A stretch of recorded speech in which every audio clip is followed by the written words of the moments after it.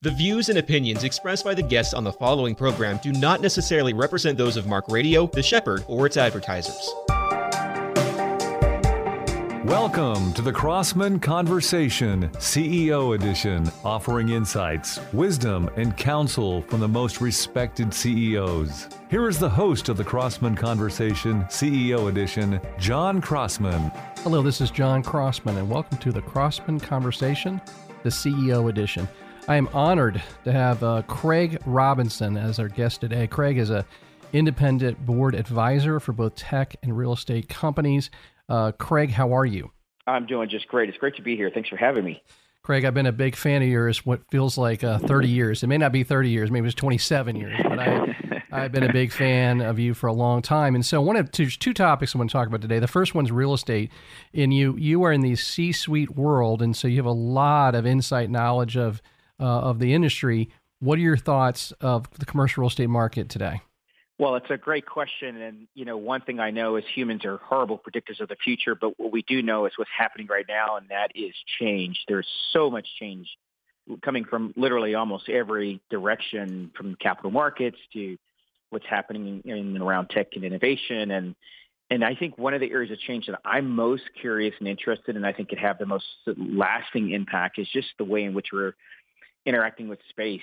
The demand curve, the demand, kind of composition is shifting. Let's just take office, for example. The way in which we've always thought about office has fundamentally changed in terms of who's using it, when are they using it, and for what purposes. And it's having a profound impact on not only whether or not office space is used, but where it's used and its value. And, John, for most of our careers, it was kind of build it and they'll come. And the idea was just largely, it was a supply-driven kind of industry. All of the smart people were largely focused on how to finance, how to build, how to ultimately manage as an asset class the building. And I think for the first time, we're really having to be curious about the end user. What is it that they want? What is it that they need?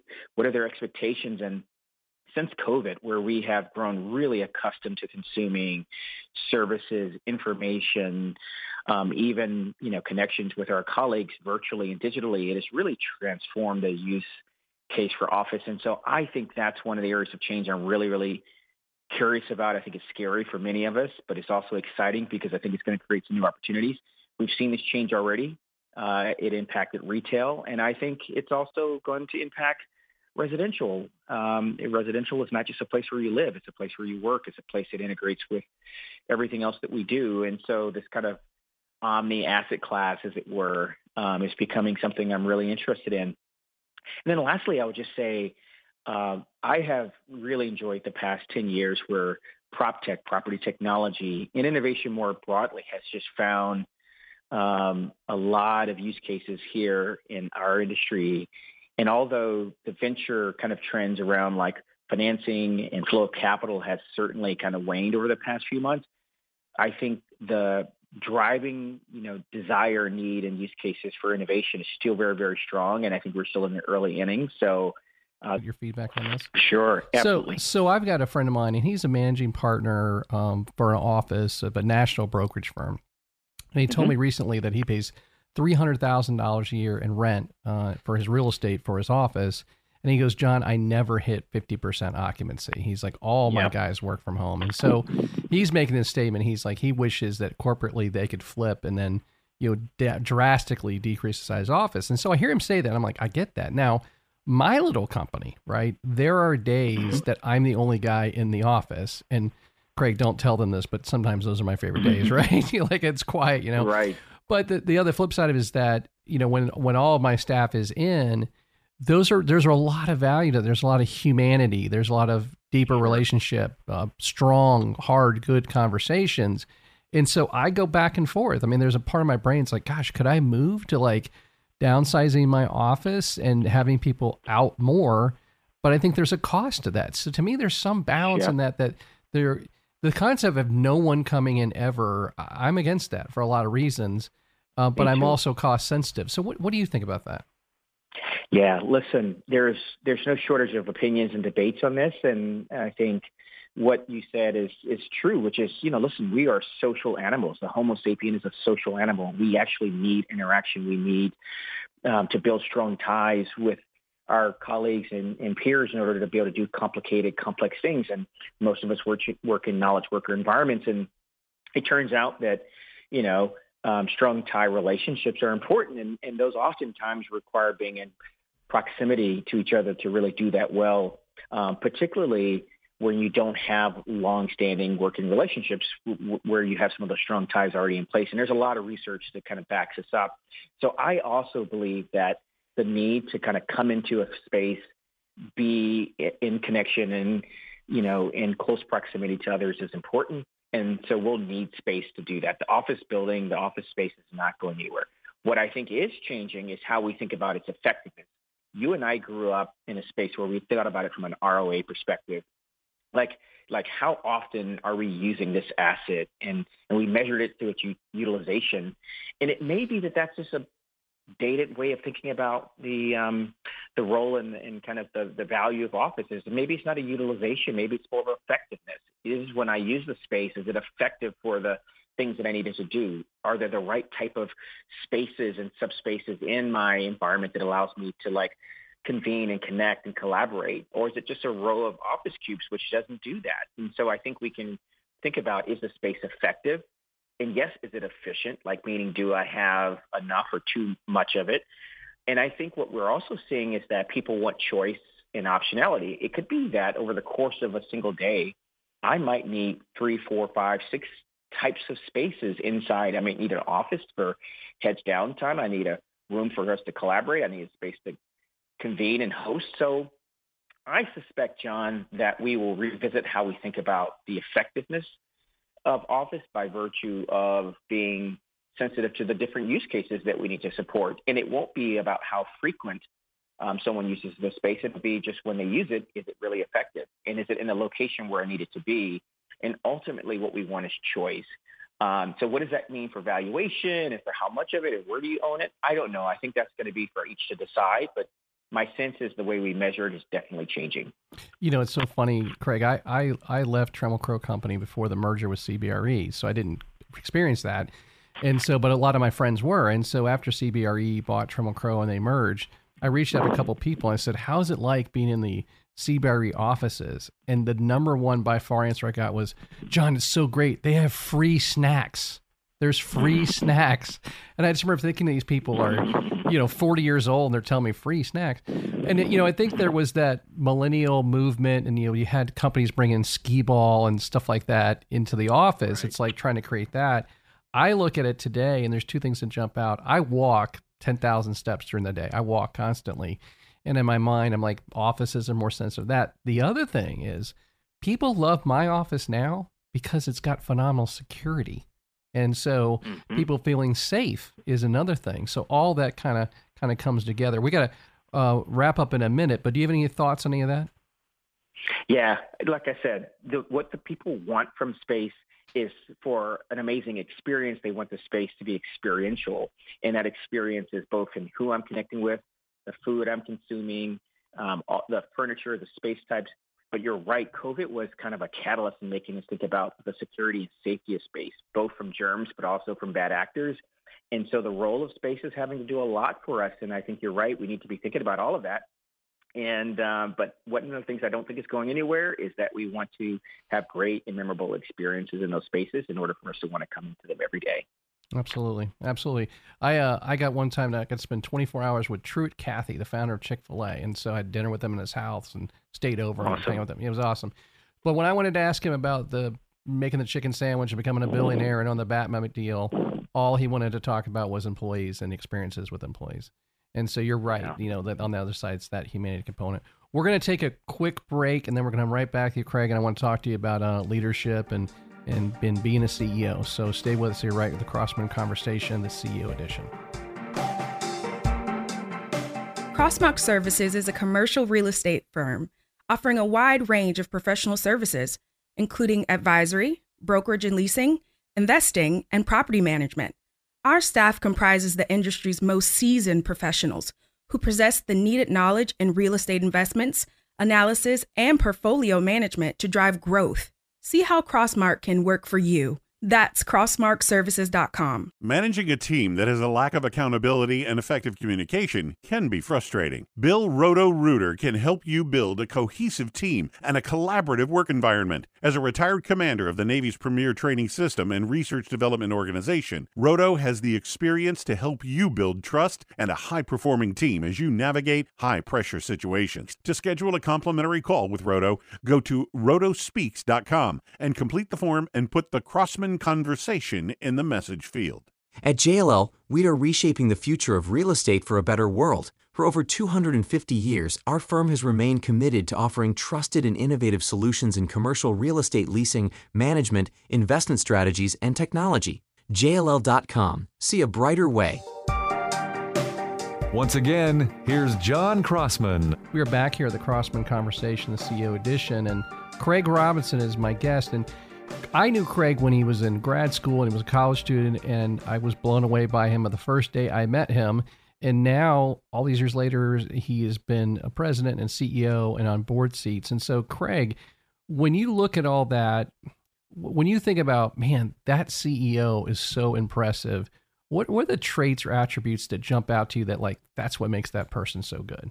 Yeah, well, listen, I've been really blessed and had a fortunate career, and I'm really grateful because those have been opportunities to serve and to do some good.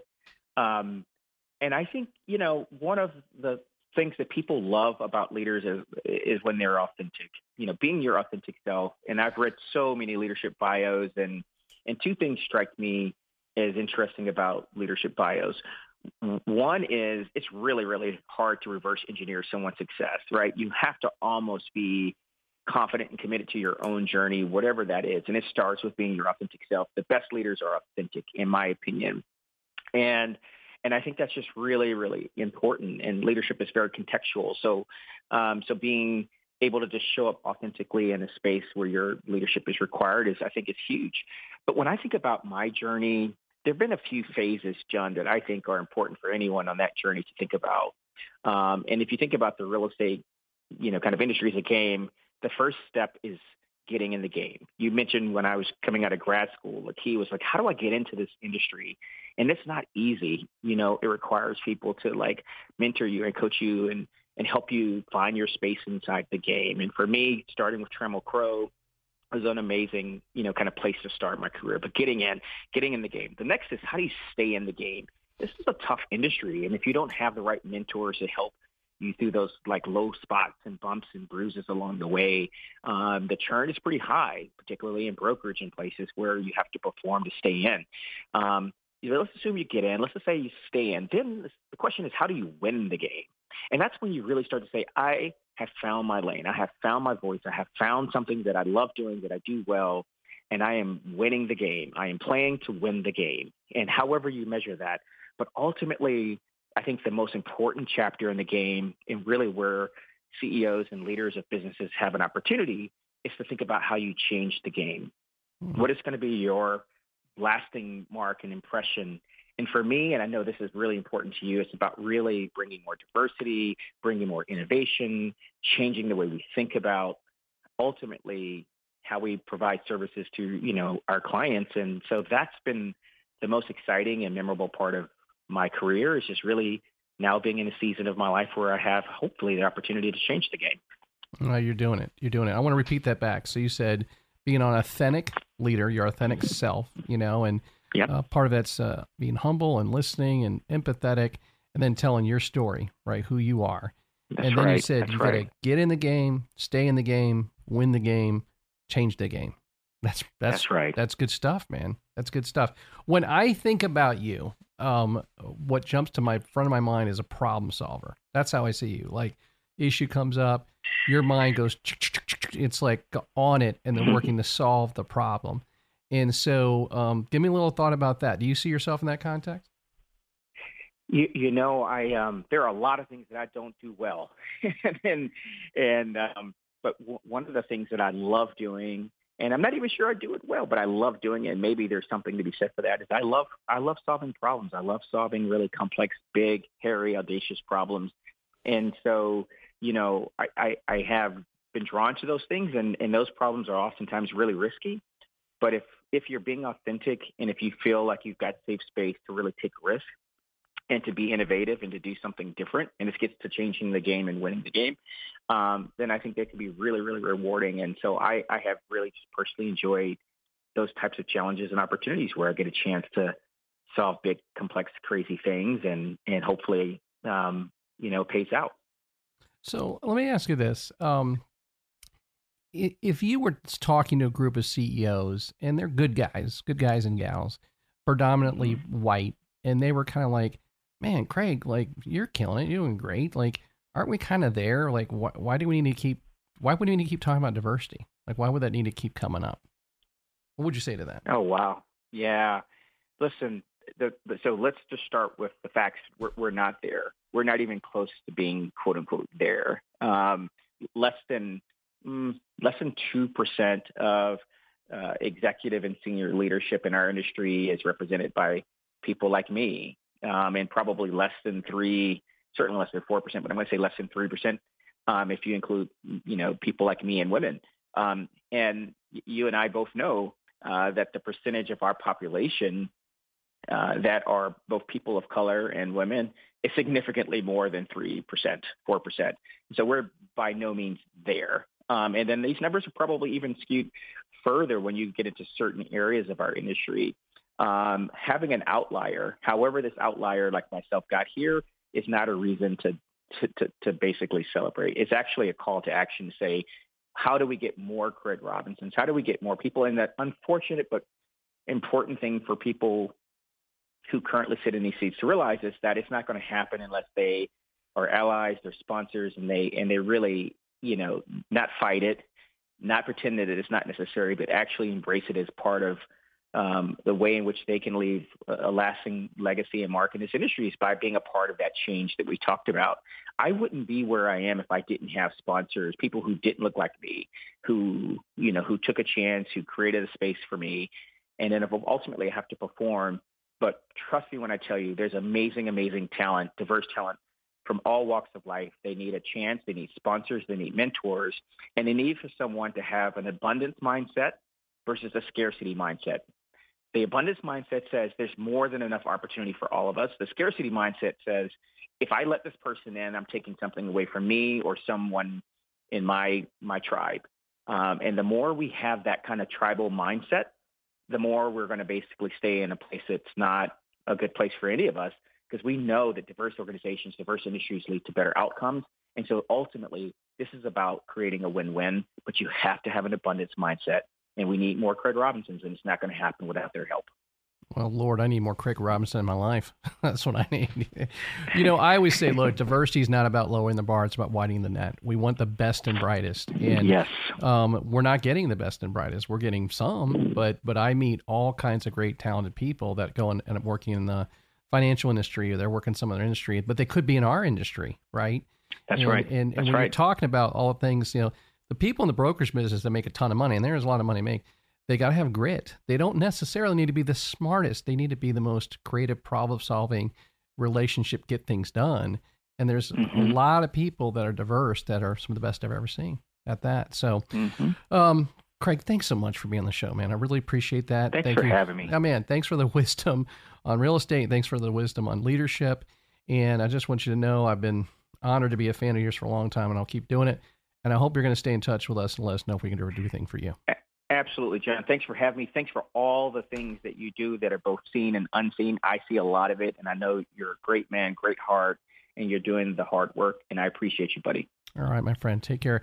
This has been John Crossman on the Crossman Conversation CEO edition with my good buddy Craig Robinson, who's an independent board advisor and influencing the real estate and tech industry nationally. We're going to take a quick break, and we'll be back with our final word.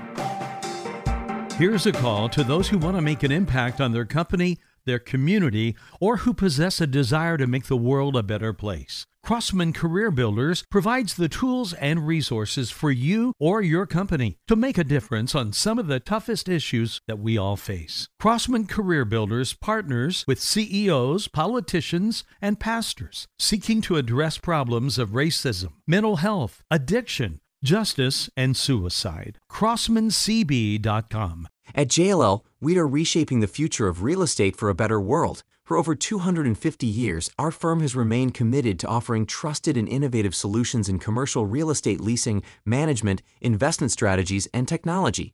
JLL.com. See a brighter way.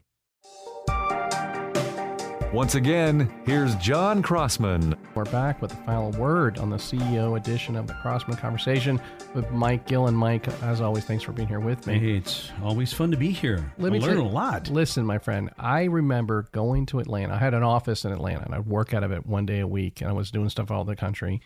And one time I was up there and just getting some lunch, and I met this young man, quiet, but just, had a great presence about him. I'm like, gosh, that guy's interesting.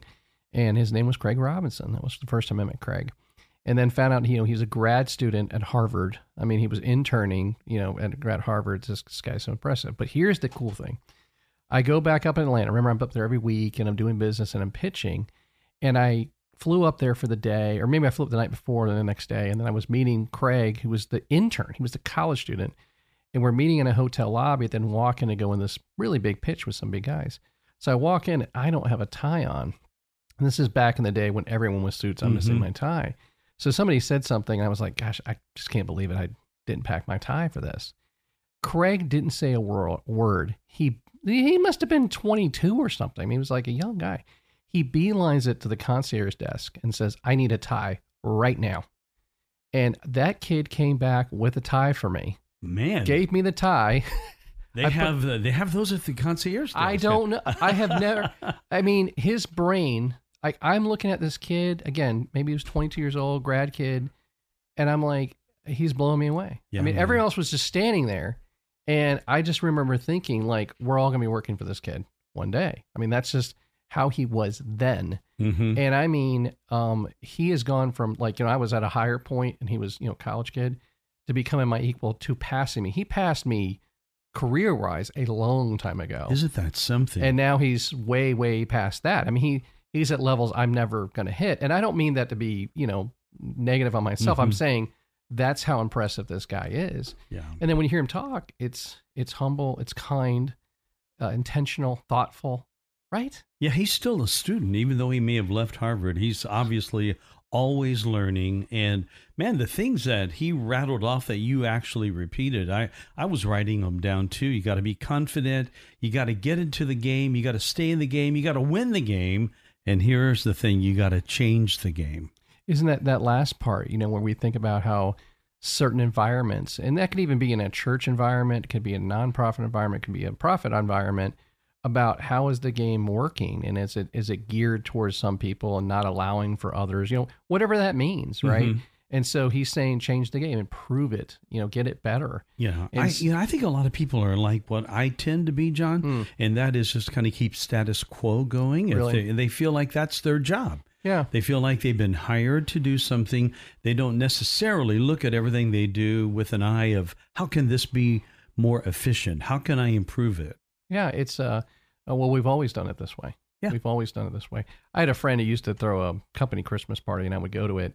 And several years in a row, I was like, this is the worst thing ever. It's just so bad. And it wasn't bad intentionally. It was a lot of, like, we always did that way. So finally, I just sort of leaned into the person that was running it. And one year, I'm like, can I make a couple comments and do some things differently? And they appreciated the help. And then the party got better and better and better. It's just no one was saying anything, right? And so it's kind of like everyone was just kind of putting up with it and not trying to make it better, right? That's really wise to do that. And he's obviously got it going on. And the whole thing about him being a problem solver, he's the perfect person for that. Listen, when I think about him, I'm like, that's a guy that gets things done. Like, if you were like, man, we got a big problem in this country, that's the kind of guy you bring in who just is able to focus in, humble, and get it done. I'm missing my tie. He could have looked at me and been like, sucks for you, or like, you're going to look like an idiot, or that's your problem. He was just beyond. And I've watched him do that for pushing 30 years now. That's what that guy is. So great to have him. So Mike, always great to have you here. Thank you, my friend. Crossman Conversations, CEO Edition. This has been the Crossman Conversation, CEO Edition, with your host, John Crossman. Tune in next week for another talk with an experienced CEO that will help bring clarity to your business endeavors. The preceding was a Mark Radio production.